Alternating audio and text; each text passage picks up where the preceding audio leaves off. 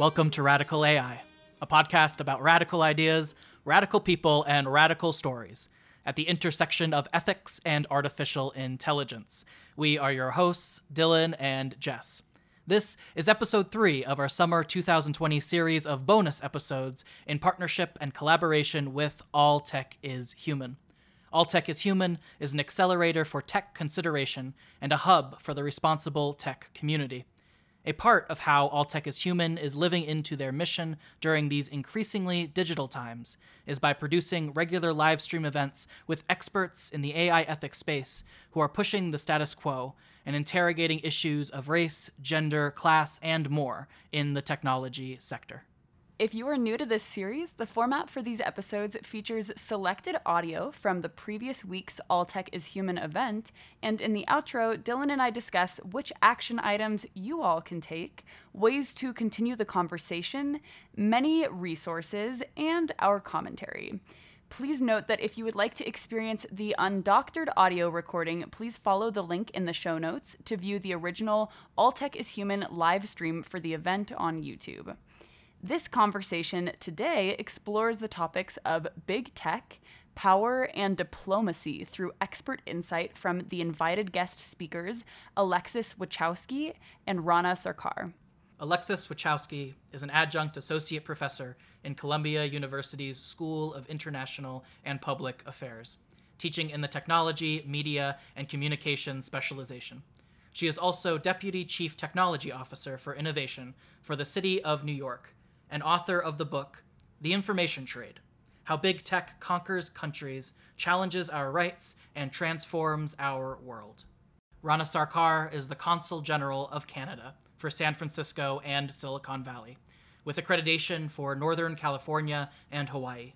He is also a member of Canada's NAFTA Advisory Council and co-chairman of the advisory board at the Munk School of Global Affairs at the University of Toronto. This conversation was moderated by All Tech is Human's David Ryan Polgar.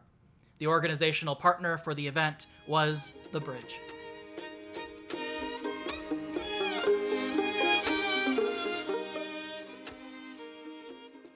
Hey everyone, and welcome to All Tech is Human. If you're unfamiliar with what All Tech is Human, welcome. We try to onboard people into the responsible tech space. And speaking of responsible tech, that's why today's conversation is all about big tech, power, and diplomacy. And for this conversation, we'd like to thank our partner, The Bridge. Check them out at thebridgework.com. They're all about breaking down silos between technology, policy, and politics. Really excited about the guest that we have for today. We have Alexis and Rana, who I'm going to be introducing, and then we're going to learn a little bit more.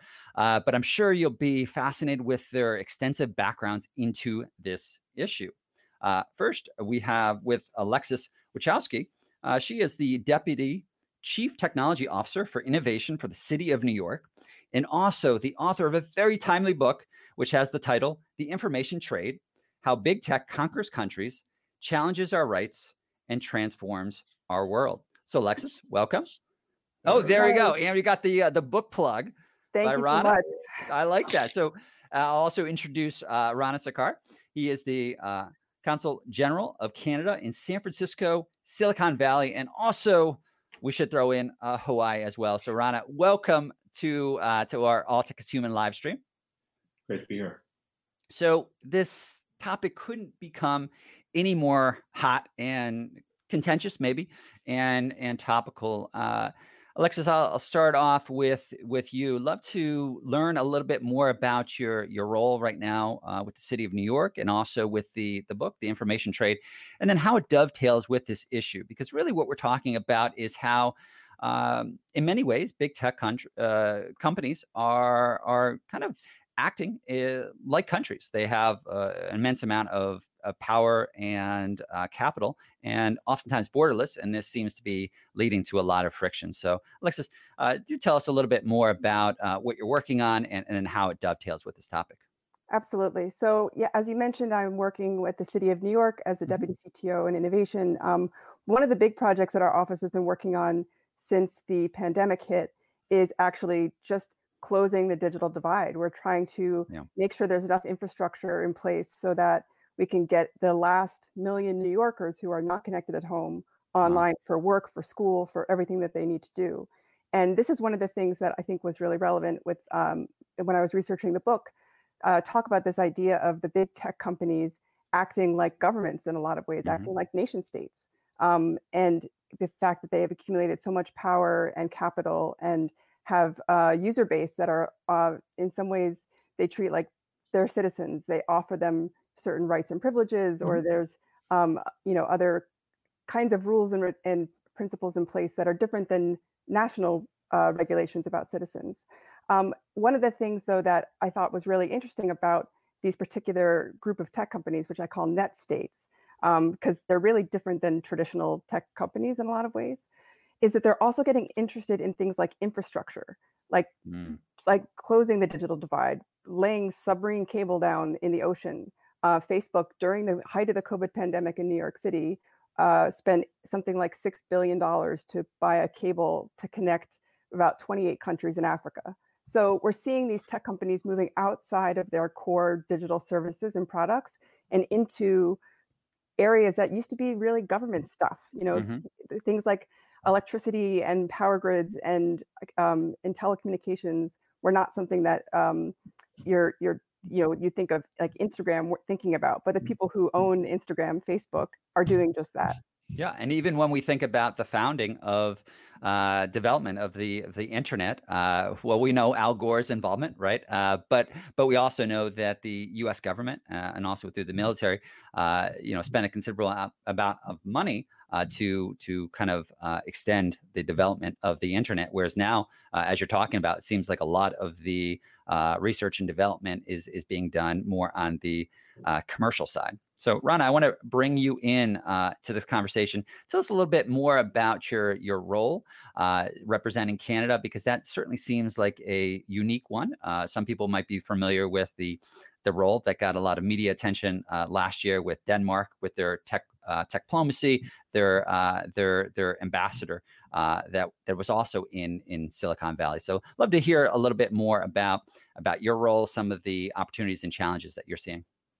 Sure. Thanks so much. And you mentioned Kasper Klinge, who's the Danish, who's since left the job very recently, but was the Danish tech ambassador and based here in Silicon Valley, and that of course catalyzed, I think, a lot of the conversation about what forms of representation are appropriate for tech, just as Alexis was speaking, just as in the context of these large tech platforms that have completely dwarfed many aspects of the traditional economy. And it's happening in a context of a real, not just geopolitical shift and geoeconomic shift towards a very different type of economy that, where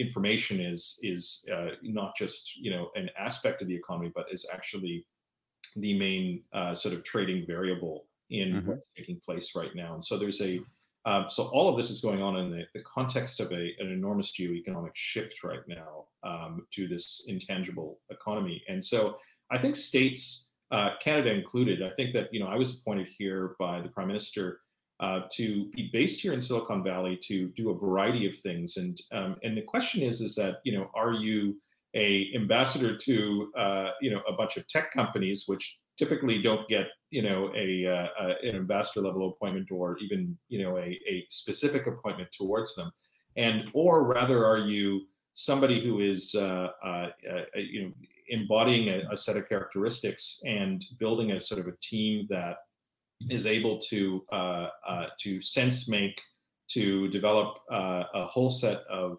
diplomatic relations, not just with the companies themselves, but the ecosystem more broadly, the venture community, a lot of the NGOs that are doing extraordinary work right now with the universities and the think tank culture that is evolving around these issues. Because what we're really doing right now is that we're all developing a kind of co-literacy in terms of what is actually taking place. Because part of the problem, as Alexis was speaking about, was, and her book very nicely goes into, is that part of it is the mismatch between the mechanisms that we currently have in place that are about states, or it's about dealing with companies and internal company things that come from an industrial economy metaphor to this new structure. And so all of us are adjusting our sets, and we're developing these new literacies. We're developing a whole new set of institutions. We're developing partnerships and cooperation across borders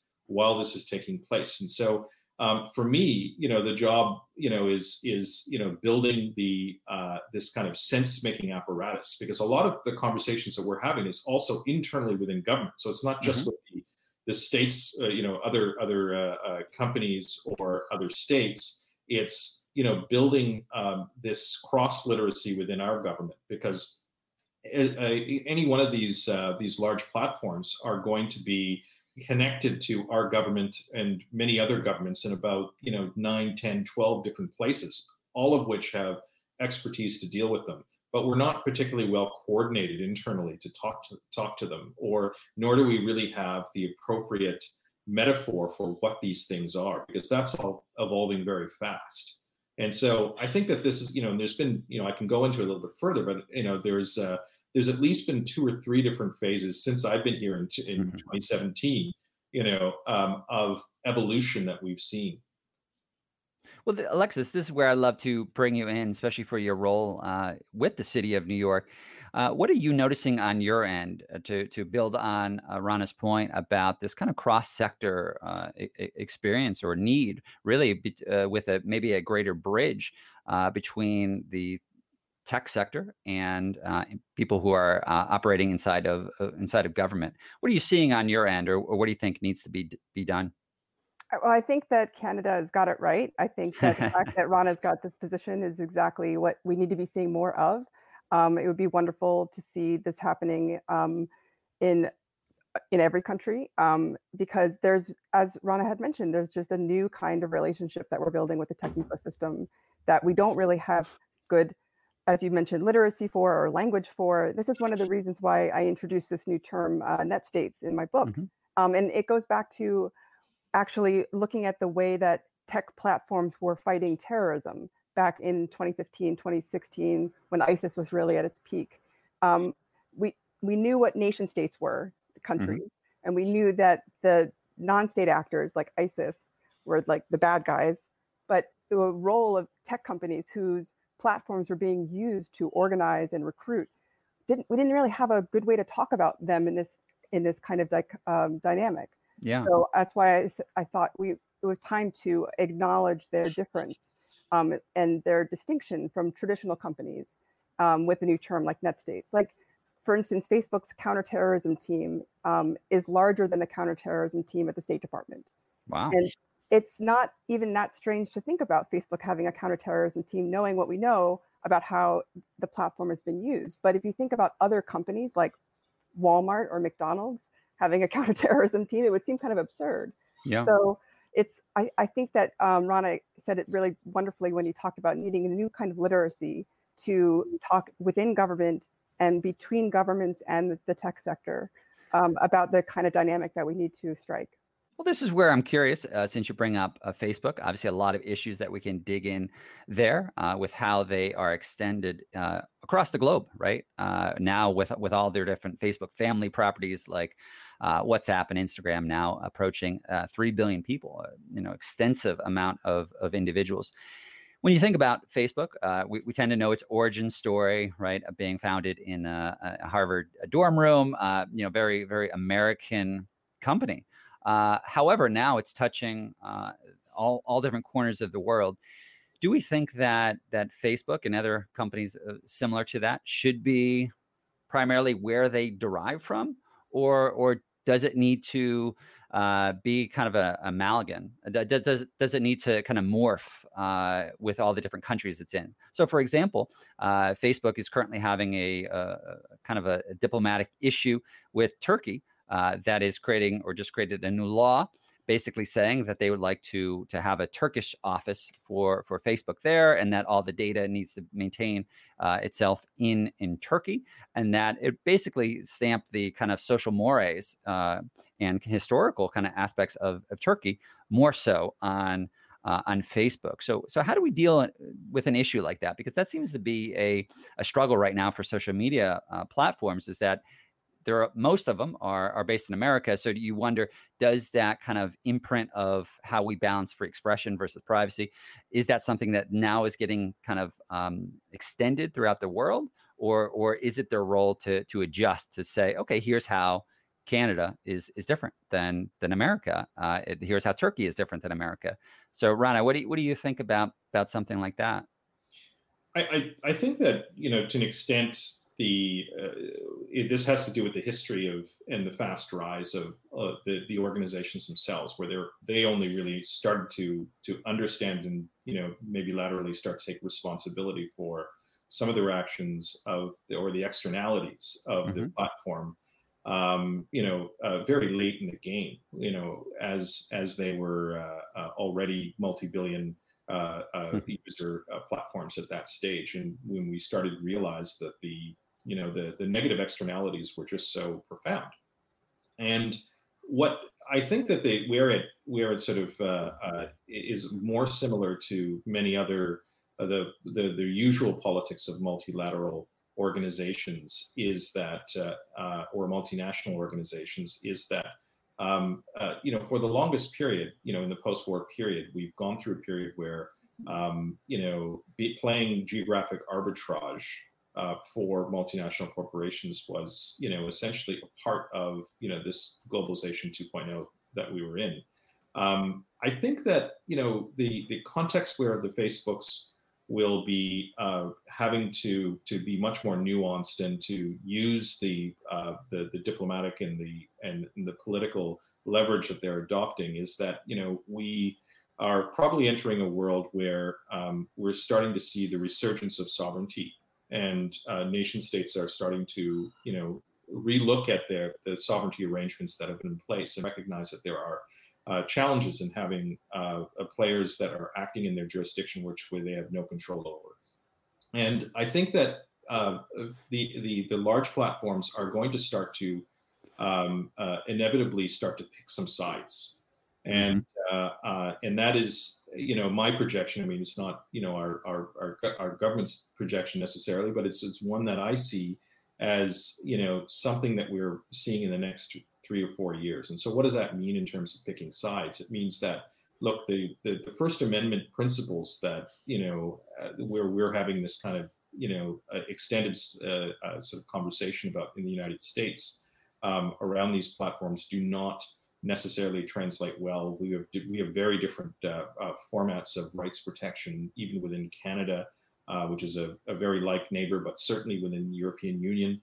But also, if you extend it further into places like India and countries within Africa, for instance, and others, they have very different sets of tolerance levels. And so I think that each of these companies are going to have to deal with it on a country by country basis, but they also have to recognize, and we'll start to see, is that the nation state in which they're housed, they owe a lot more allegiance to that than they would probably otherwise want to admit. So Alexis, what would you imagine are the types of roles that these tech companies should be hiring for then, if they're going to be thinking about these diplomatic issues? Specifically what Rana's talking about of maybe more sovereignty with some of these nations. It seems like a lot of European countries right now are pushing back at a lot of the big tech companies, especially around their data use. I know there's been a few issues in Ireland and other places around how the information is stored there. So what would you say from the tech perspective? What would you say is needed with some of these roles? Well, yeah, I think that in the beginning, a lot of these companies, they were just trying to get off the mat and into the game. They had people who could code and design, and they worried about, we'll figure out the ethics stuff later. I think what we're seeing now is a realization that not only do the big players need to have robust policy teams, and not just people who understand things like how to interpret legislation, but actual diplomats and the recruiting people from the diplomatic community, as we saw Microsoft do with Casper Kling, who brought him on board to be their ambassador to the EU. That I think we're going to see a lot more of that kind of thing happening, where they're in the burning need a few years ago was to address terrorism on their platform. So they'd created counterterrorism teams. And I think the next phase that we're going to see is creating diplomatic corps within their teams. Because in the same, as you described with the Turkey example, it's just like countries have different kinds of relationships with different other countries. I think the tech companies are going to strike different kinds of balances and different kinds of arrangements with different countries in which they're operating and doing business. So they'll have different treaties, and those treaties will need to be negotiated and managed. Interesting. Yeah. And this is where I'd also like to mention for everybody tuning in, one, thank you for being here. But two, this is where I'd love for you to just start inserting your questions, comments, and then we'll have both of our special guests, answer some of these questions as well with our time together. But Rana, I want to ask you to kind of build upon this conversation. A term that seems to be popping up as of late is techplomacy. So I don't believe we have, established exactly what we are thinking about, right? What's your personal definition of techplomacy, and where do you see it being important in the 21st century? Well, I think that tech diplomacy or techplomacy, whether however you phrase it, I think has been with us for some time, in the sense that it's diplomatic activity that is focused on the technological domain. And so where that is palpably different right now is just the scale and importance and the amount of vectors that encompasses right now. So previously it was things like, ICANN and, dealing with the telecommunications infrastructure, lots of plumbing related issues, but also cybersecurity and many different aspects. And so if you think about jobs like mine, or jobs that had portions of what I was doing and what I'm up to here, is that previously we've got about 3 different models of tech diplomacy that are really taking place. One is the kind of purest form of tech diplomacy, which was maybe the Casper's model that Denmark rolled out, which was in Estonia and a few other countries that are trying to do these sorts of things, which is essentially just a diplomatic entity that is focused solely on technology companies in the tech ecosystem.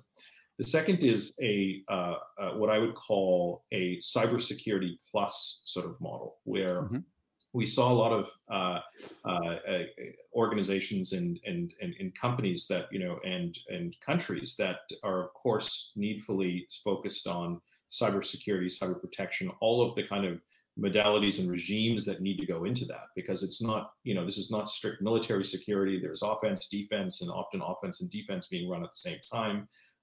There's, lots of intercomplexity, but there's also existing infrastructure that comes from the military. It comes from, various, our diplomatic structures that already exist out there. And so you have that capacity porting into more of the commercial side as well. Okay. And so that's kind of, the cyber security sort of a heavy tech diplomacy that we're seeing.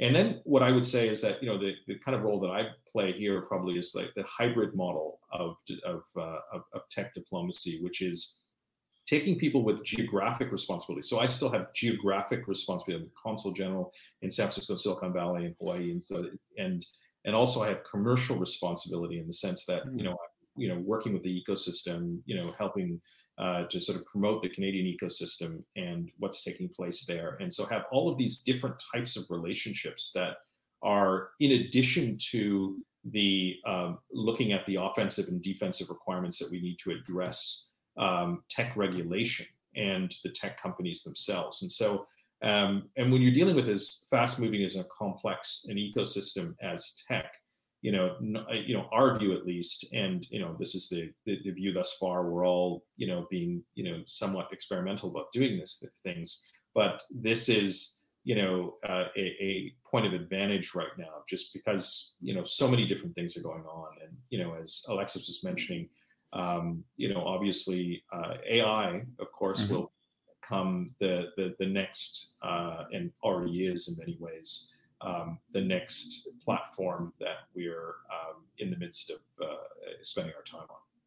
This is where I'd love to bring up some questions for you, Alexis and Rana. I see a few that just popped in here. One from Tara that we'll get to. What do we think about the role of private companies and multilateral processes to define cyber norms, build capacity, and assist with implementation? So, Alexis, do you have any thoughts on that? Well, yeah, I think that what this is, I referred to just a moment ago about the fact that Microsoft hired away Kasper Kling, the former Danish tech ambassador, to be their ambassador to the EU. They also, at the same time, hired an ambassador to the United Nations. And I think that it would make a lot of sense for the other major tech companies to do similar kinds of things for two reasons. One, first of all, actually, they already had relationships with multilateral institutions. For the UN, for instance, there's Global Compact, which is sort of how businesses generally interact with the United Nations. So they didn't really need to find a road into the United Nations. They already had one. What they wanted was a diplomatic road into the United Nations, which was new. So I think that we're going to start seeing more and more of these kinds of roles. People in the tech sector, Facebook, Microsoft, Amazon, Apple, et cetera, creating diplomatic roles to engage with multilateral institutions, to influence things like the Paris Accords that came out a few years ago, that originated from the Digital Geneva Convention, which was promoted by Microsoft. It was one of the first times we've seen a kind of quasi-diplomatic treaty entered into by not countries, but companies. So I think we're going to see more of these kinds of things. And Alexis, is there a clear separation between diplomacy and lobbyists? Because we know a lot of the big tech companies have been hiring a lot of lobbyists for a lot of these rules that are cropping up. I think it's an important distinction to make, actually, in that the reason that these tech companies are engaged in diplomatic efforts are different than the reason that they're hiring lobbyists. So they're hiring lobbyists to influence legislation and regulation that will protect their business interests. The diplomacy arms of these kinds of firms are looking, I think, at broader principles. So, for instance, again, Microsoft entered into a treaty with I believe it was Rome or Vatican City on AI ethics. So these are the kinds with of IBM. Yep. Yes, exactly. And so when you look at the diplomatic relationships between tech companies and nation states, I think they're more focused on ethical principles or broader principles, not so much on specific strategies that will help benefit their companies. Okay. I also think that, just to jump in on this one, I think that we've had this in the past, in the sense that we've always had standards bodies. We've always had a long conversation on issues that were actually percolating below the surface that people didn't really pay attention to. Things, internet standards, for instance, or telco standards. Like, those have always had commercial representation at what was a quasi-public forum. And were they pure multinational forums that were seated by national governments? Not always, but occasionally. And so there's always been a tension between these formats. The UN particularly, is very protective of the sovereignty rights of the states themselves, right? And so even UN bodies that are at those tables, they have to fight for the same level of table access as the states themselves, and that's just built into the code of the UN system. But now we're in a moment where the tech companies actually have they've got disproportionate power. Like in many ways, one of the distinctive elements is not just the size and scale of these companies, but clearly their data power, their market making power, many of the standards making powers that they have, and which they are actually already doing. And this has been going on for a long time. And now what's happening, I think, is that there is this dance between multilateral organizations that are taking place and nation states, and also third-party entities, be they the tech platforms themselves, which have an enormous amount of both expertise, ammunition, and standing naturally, but also third-party organizations. So I think a lot of the great thinking that's taking place, for instance, that we see, not just the UN high-level panel came out, the OECD sort of rulings came out. This is all building on many of the sort of the build-up post GDPR in Europe, but also we're seeing organizations that are popping up that are not governments, nor are they tech companies, that are having an enormous impact on the space. And I think this is where it gets exciting, because I think that nation states themselves have to rethink, who is at the table for these conversations. And we saw, Canada out of the last G7, we had the presidency and then gave to France, was GPAI came out of that. And that, may become one of those bodies that becomes, a de facto standards or protocol setting body. But who knows? I mean, I think that Alexis's point around the Digital Bill of Rights charters, where tech companies have been focused right now, is, I think, that the first port of call for them. And I think that as they get drawn more deeply into the operational layer of what we need to get done, that will, eventually come as well. Well, that's the question I'd love to bring up, since you mentioned, Rana, some of these groups that are cropping up. We did have two questions. Here's one of them. Are there actually any particular multi-stakeholder groups or initiatives that you think are doing a good job in this space? So, Alexis or Rana, are there any ones specifically that you would kind of point people towards that you think are kind of the wave of where this is headed? Is it so new that you think that it's currently being formed? We've almost got a surfeit of bodies out there. Like, we've got so many that are of competing interests, but there are some very good ones. I mean, I think that the UN high-level panel, the work that's coming out of that will be very interesting. Things like GPAI will be very potentially very fruitful as well. And I also think that we haven't seen the end of the creation of new bodies that are sort of out there that potentially have implementation and legislative or quasi-legislative teeth that have sanctions associated with them, because I think those will be the ones that inevitably start to gain some power. But what I'd say as well is that the thing that people should focus on in our communities are, I think, where a lot of the good thinking is a lot of the centers of activity, like a lot of the think tank world, a lot of the sort of non-governmental organizations that have been, applying these boards for the better part of 30 years. And I think that those are a lot of good activity. And I think, even in place, in Canada right now, where we historically have played a role as a good actor and institution builder for the better part of 100 years.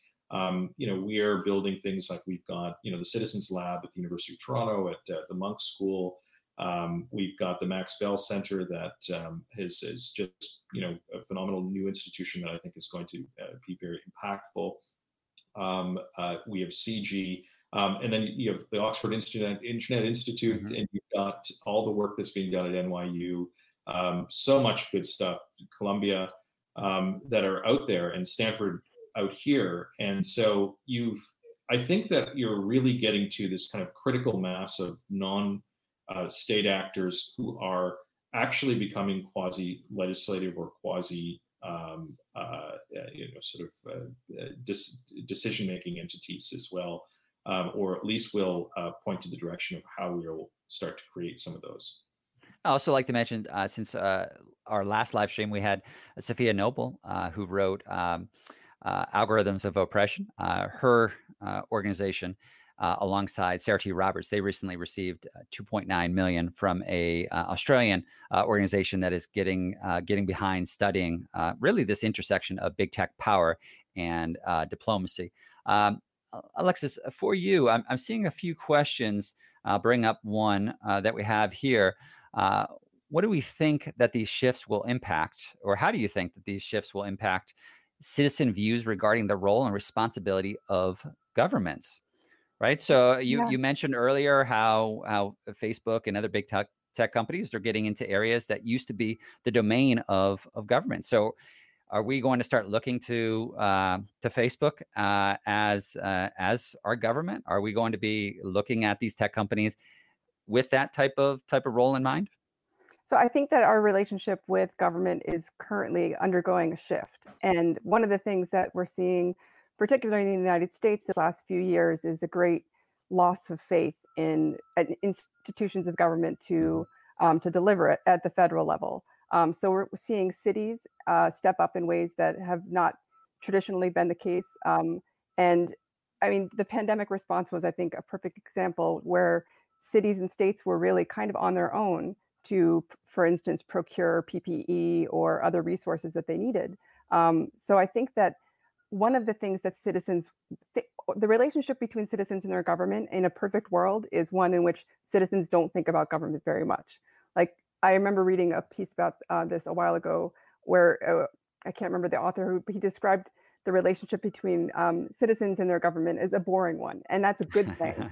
That we want the government to provide for the roads and the bridges and make sure that the schools are all well, resourced and that we're protected. But we don't want it to be a source of friction. It's supposed to be something that's kind of in the background. And now I don't think that people have confidence that government can provide those basic resources. Part of this is because of the pandemic, but I think part of this extends the years before that because of the leadership crisis that we're having right now. So I think that people are not necessarily wanting to look at tech companies as providing for their safety and security, but I think they want someone who's going to get it done. And if they have a better chance of getting it done, they will. So, Rana, this is where I'd love to bring you in, because this was actually a very hot issue recently in Canada, in Toronto specifically, with Sidewalk Labs, which is owned by Google, which was, I guess, building some major smart city. It's had a lot of twists and turns in the story, but that was, to Alexis's point, that's something where now you have a tech company that is supplying a lot of these basic kind of governmental needs. So do you have any insight or thoughts on tech companies and their involvement with smart cities, or maybe something specifically with that? Yeah, I mean, I got to speak to the Sidewalk Labs example. Is just indicative. But what I would say is that I agree with Alexis's point that we're at a moment where clearly the power equation, the effectiveness equation, for at least a period was that tech and tech companies were able to get things done at scale, and we're able to get things done at speed. A lot of the innovation that we were seeing in the world has been largely run out of tech, and so therefore, in the context of an erosion in public confidence in other institutions, tech was seen as some, at least a potential pole to sort of rally around. But I think that what we've seen in the last 3 years, and in particularly in the last 18 months, has been a reckoning of that cycle as well, where the tech companies themselves, obviously, they've got issues. They need to grow up and discover their own poles of sovereignty and responsibility, and are in the midst of doing that, building those capacities to do that. But also, I think governments, the shift around what we want governments to do has changed slightly. And this is maybe a slightly, I know I spend all my time in the United States and sheltering in place and all of that. But if you look around globally, though, like the pandemic and the accelerant of the pandemic has been a great example of this, in the sense that we have, we're in a moment now where governments are actually doing really effective things in parts of the world. And people are asking more of their government. They're seeing what happens when you don't have an effective government. What happens when institutions that you thought were just existed because they existed, all of a sudden don't exist, and what are the costs of that? And I think that we're maybe this is optimistic, but we are entering a moment where people are really thinking about that relationship between the citizen and government a lot differently. And so Sidewalk Labs is a really interesting example with that, in the sense that, here's an example of a project, and there's many reasons why that project hit the buffers in terms of, public confidence in Toronto. But I think that had it been any other place, and here's my view on sidewalks, anywhere else in the Western world, the similar set of issues that would have come up during that period, which is, originally you provide a project which says, oh, we're going to have these wonderful smart cities that are going to do all these great things. About wait, we'll tell you, what those are in a bit. But no one really was taking not very seriously, but I mean, people weren't thinking down the stack to what does it mean to be a citizen, and where does the sovereignty ultimately lie? Who is this for? What is it for? What are the ultimate outcomes of that? And that's because we weren't at that place when Sidewalk. And this is not to discredit Sidewalk. I think that we just weren't at that place in the public conversation. But fast forward 18 months, all of a sudden the public is seized with these issues, and the companies and organizations that had plans for prior era, they're just not as relevant. And so they would have to answer the questions about who is providing this service, who is it for, who holds that data, what's how long is that data going to be held, what are the ultimate governance components to that data. And so one of the good outcomes, and I'll just say this about the Sidewalk experience in the city of Toronto, is that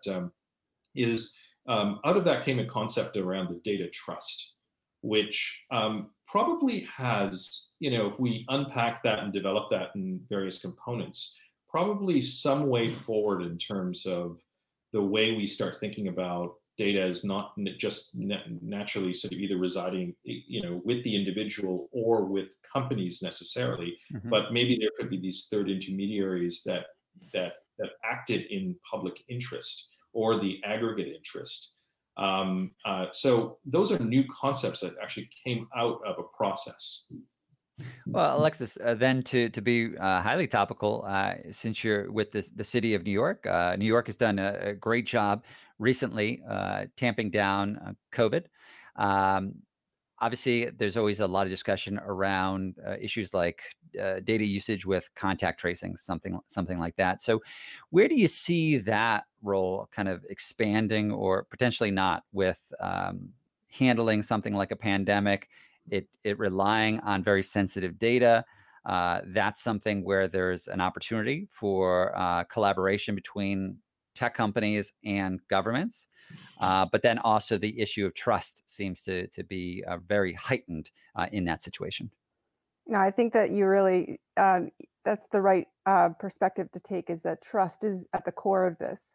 And what we've done in New York City with contact tracing has been very similar to how we provided services to citizens across the board. We've managed people's private information in many services, housing and for loans and paying taxes and things like that.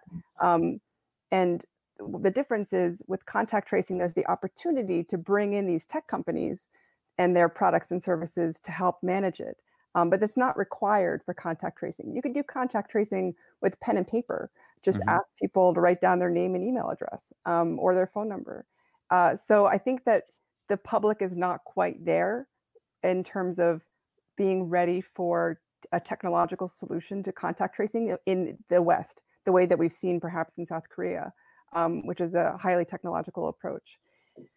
I was actually recently in Vermont, and everywhere that we went, there was exactly pen and paper for writing down your name and information. And I asked around, and they said, yeah, nobody wants to put it into a computer, but they're very happy to put it on a piece of paper that can be thrown away. So there's a trust issue, I think, that we need to work on. It's not necessarily one between the citizens and the government necessarily, is so much between citizens and the tech companies. So much for driverless cars. We're getting back to mail-in balloting and pen and paper. So for our final question, and then we'll just also learn where we can stay in touch with both of you. It's a couple questions from Joel, so I want to bring in one of them. Are you concerned with tech companies' unwillingness to collaborate with domestic intelligence, national security? And then to build upon what Joel is asking, specifically, what I was thinking about when he asked that question was Apple. There's always been a lot of issues with countries like the United States with Apple asking for quote unquote backdoor access to a lot of this information, especially when trying to track somebody down. That's been a hot topic with Tim Cook at Apple, of basically saying what's his allegiance? Is it with Apple, or is it as an American? So, Ron, do you have any thoughts on that? About there's always this tension, right? You've got the countries that are saying, "Hey, we need this. We need to track down terrorists. We need this for national security. We need to have this backdoor access." But then users of these technology, they're saying, "Well, wait a minute. I want to make sure that this technology is secure." So they might push back if a tech company like Apple does release a backdoor to a country.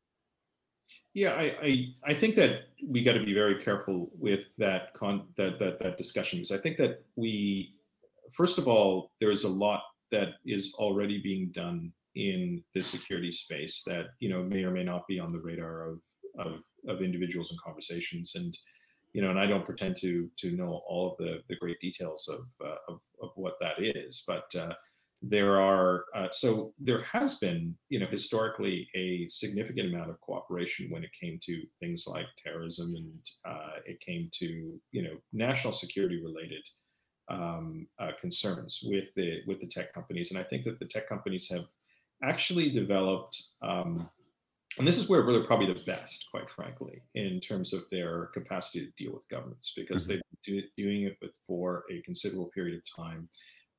There are obvious safeguards within that. There are legal safeguards. There's a juridical framework which is fairly well established in this context. And the political context of this, I think, is potentially going to change with geopolitics. And right now we live in a world where liberal international order, trade rules, these sorts of governing principles have operated with as the background radiation of our thinking on these topics. If, for instance, and I'm not saying this is going to happen, but if we were to move into a world where security was a much more binary discussion, or that the security environment required was a much stronger integration of tech capabilities in the state, then I think companies would their positions would change accordingly along those lines. But I think that the public is not quite there yet. Like, I think that there was a lot of support for Tim Cook when he took the positions that he did during that period, and so that other sort of hole in the midst of this is public sentiment, and the tech companies themselves are extremely sort of concerned about public sentiment, of course, and governments themselves don't want to go up against public sentiment on these issues. So this is a kind of a tripartite dance that's going to continue for a while. Sure. I see that we're nearing our time together. So again, I want to thank both of you. But before we head adieu, I want to thank everybody for tuning in with their great questions. But we also want to learn a little bit more, any final thoughts that both of you have, and then also where people can continue this conversation. 45 minutes is not enough on big tech, power, and diplomacy, especially how hot this is. So one, recommend reading The Information Trade, Alexis's book, learning more about this, staying in touch with us at alltechishuman.org, and also our partner, The Bridge, at thebridgework.com. But Alexis, any final thoughts, and then also where people can stay in touch with you? Yeah, absolutely. I just thank you so much for hosting this conversation. It's been so fun, and I've learned so much from both of you. And I just want to say that ultimately, I am optimistic. One of the things I think when you write about technology, it's very easy to go down a rabbit hole of doom and gloom. And I don't feel that way, actually. And I think the book reflects that. There's a shifting order. There are new norms. There are new relationships and dynamics. But that doesn't mean they're all bad. And doesn't mean it's all going to mean our ruin. I think that there's a lot that we can do if we organize ourselves into a voice that can speak up for citizens' rights. And so I just want to leave with that note. I feel hopeful about the future. That is very hopeful, and we need that right around now. And then where can people stay in touch with you? Do you prefer Twitter, or is there somewhere ideal? I'm on Twitter at @Wichowski, and I'm just also at awichowski@gmail.com. Terrific. Alexis, thank you for joining us. So Rana, what about yourself? Any closing thoughts that you might have, and also where people can stay in touch with you? Yeah, I like Alexis. I'm, an optimist. Not necessarily a tech optimist, but I'm an optimistic about where society is going in this context. Because I think that the one of the most interesting sort of elements of this last couple of years that I really found was that in the naming of the mechanism of what is taking place. This idea of not just surveillance economics or attention economics, or the mechanisms that companies are actually using to work with us is in just doing that, we've uncovered a lot about what we want from both organizations, what we want from our societies. And so this idea of pro-human technology is something which has gathered pace, and in the context of everything from COVID to all of the disruptions that that are out there right now, I think that we're in a moment where I think we can be optimistic about all of these new learnings that are taking place. And so just to reach me, I'm Rana Sarkar _ on Twitter.